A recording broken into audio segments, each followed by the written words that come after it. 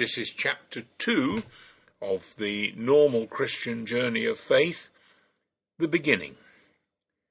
One day, perhaps long ago, perhaps soon to come, we became or will become a Christian.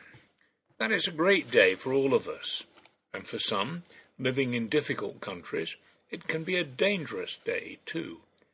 It can also be a very misunderstood day. It is fundamentally important that we realize that it is a day when two persons are involved, not just one. We, the human individual involved, are the one that we talk about as having decided to follow Jesus, be born again, give our hearts to the Lord, or whatever way we express it. True enough, but not the whole of the story, not even the most important part of it. God, the Lord, is involved too, particularly in the person of the Holy Spirit. We commit ourselves to following Jesus. The Holy Spirit commits himself to being with us, staying with us, empowering us, so that we can walk in step with the Spirit, as Paul puts it. As you may know, there is a problem here, which has been argued over in the church for centuries. It is this: ultimately, did we choose him, or did he choose us? The labels that have been given to this argument going back into history are Arminian or Wesleyan and Calvinistic. I do not intend to try and make any statement about this, except for the wise words of an old landlord of mine.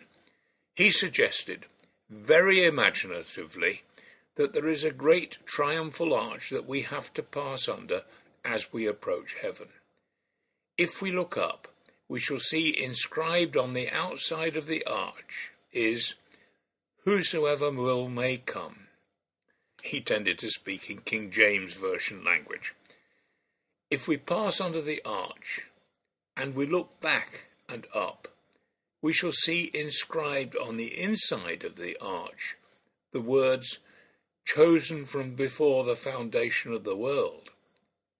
We shall never be able to add those two statements together as a logical whole, yet both of them are profoundly true, thoroughly biblical, and believing them is of great importance for us.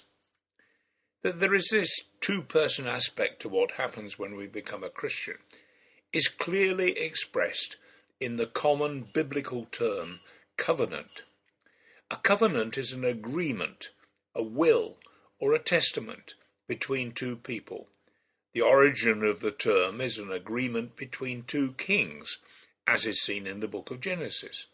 In the rather strange chapter 14, we read about a war between two sets of kings, 4 of them against 5 of them. To call the guys involved kings is to suggest they were more important than they deserved. Abraham is able to go out and defeat the 4 kings with only 318 men of his own. So clan chiefs or local warlords might be more accurate descriptions. To give themselves any strength at all, they had to work together. They were in covenant with each other. And it was that idea of covenant that the Lord God uses in the next chapters to express the relationship between himself and Abraham. So it is with us. When we commit ourselves to following Jesus, we enter into covenant with the Lord God, and, more importantly, he enters into covenant with us. This has some significant implications.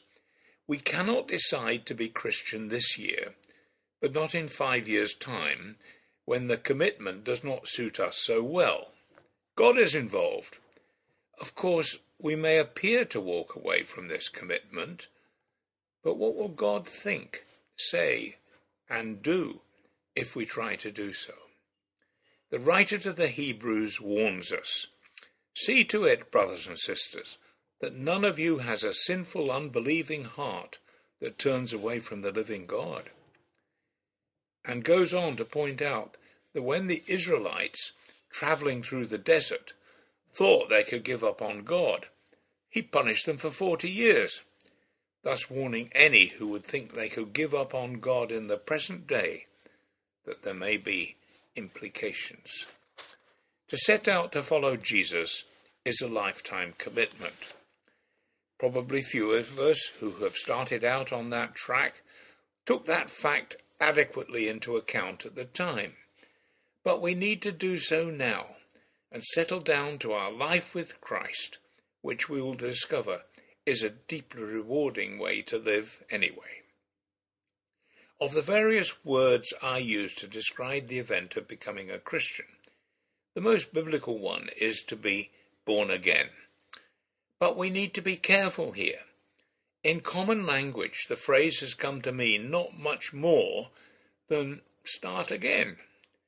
So in our present-day language, middle-aged men buying a motorbike after not having had one for many years get called born-again bikers. But the word used in John's Gospel means either of two things with equal force. The first is born again, the second is born from above. And bikers are never born from above.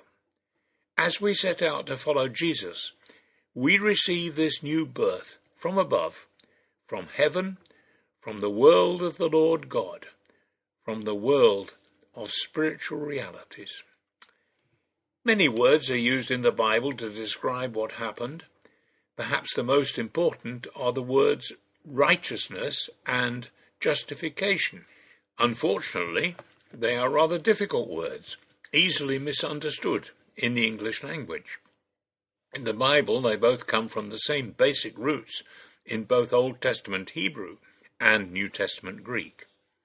In English, righteous or righteousness sounds the easiest to understand. But unfortunately, there is no equivalent verb.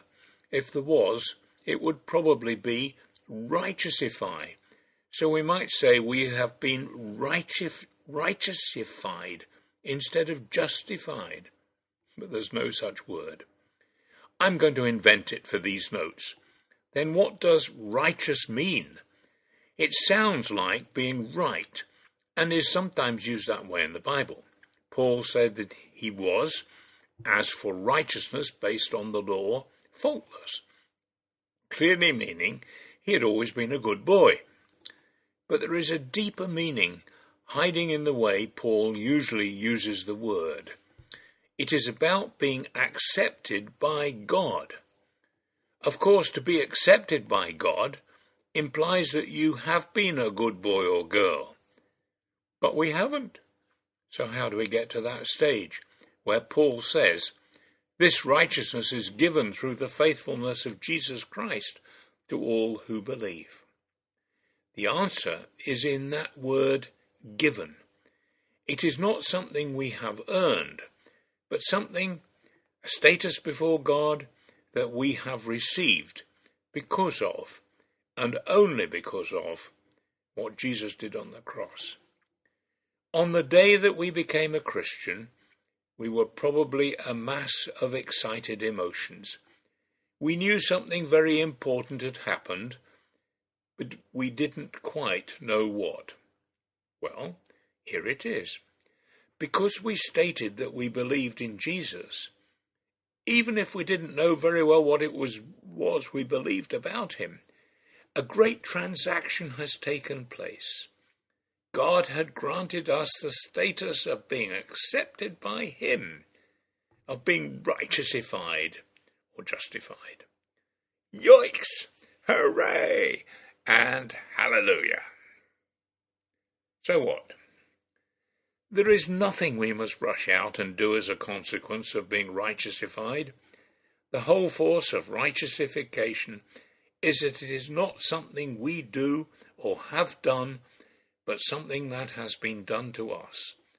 To be sure, as a result of being righteousified, we shall set out to live differently, to think differently, to bend our wills in a different direction. And all that is what I'm going to try and offer some help and some suggestions about in the rest of this series of studies.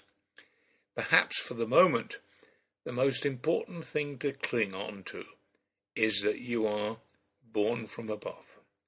Something totally magnificent, totally unexpected, with no equivalent in this world, has happened to you if you have set out to follow Jesus. Think on it.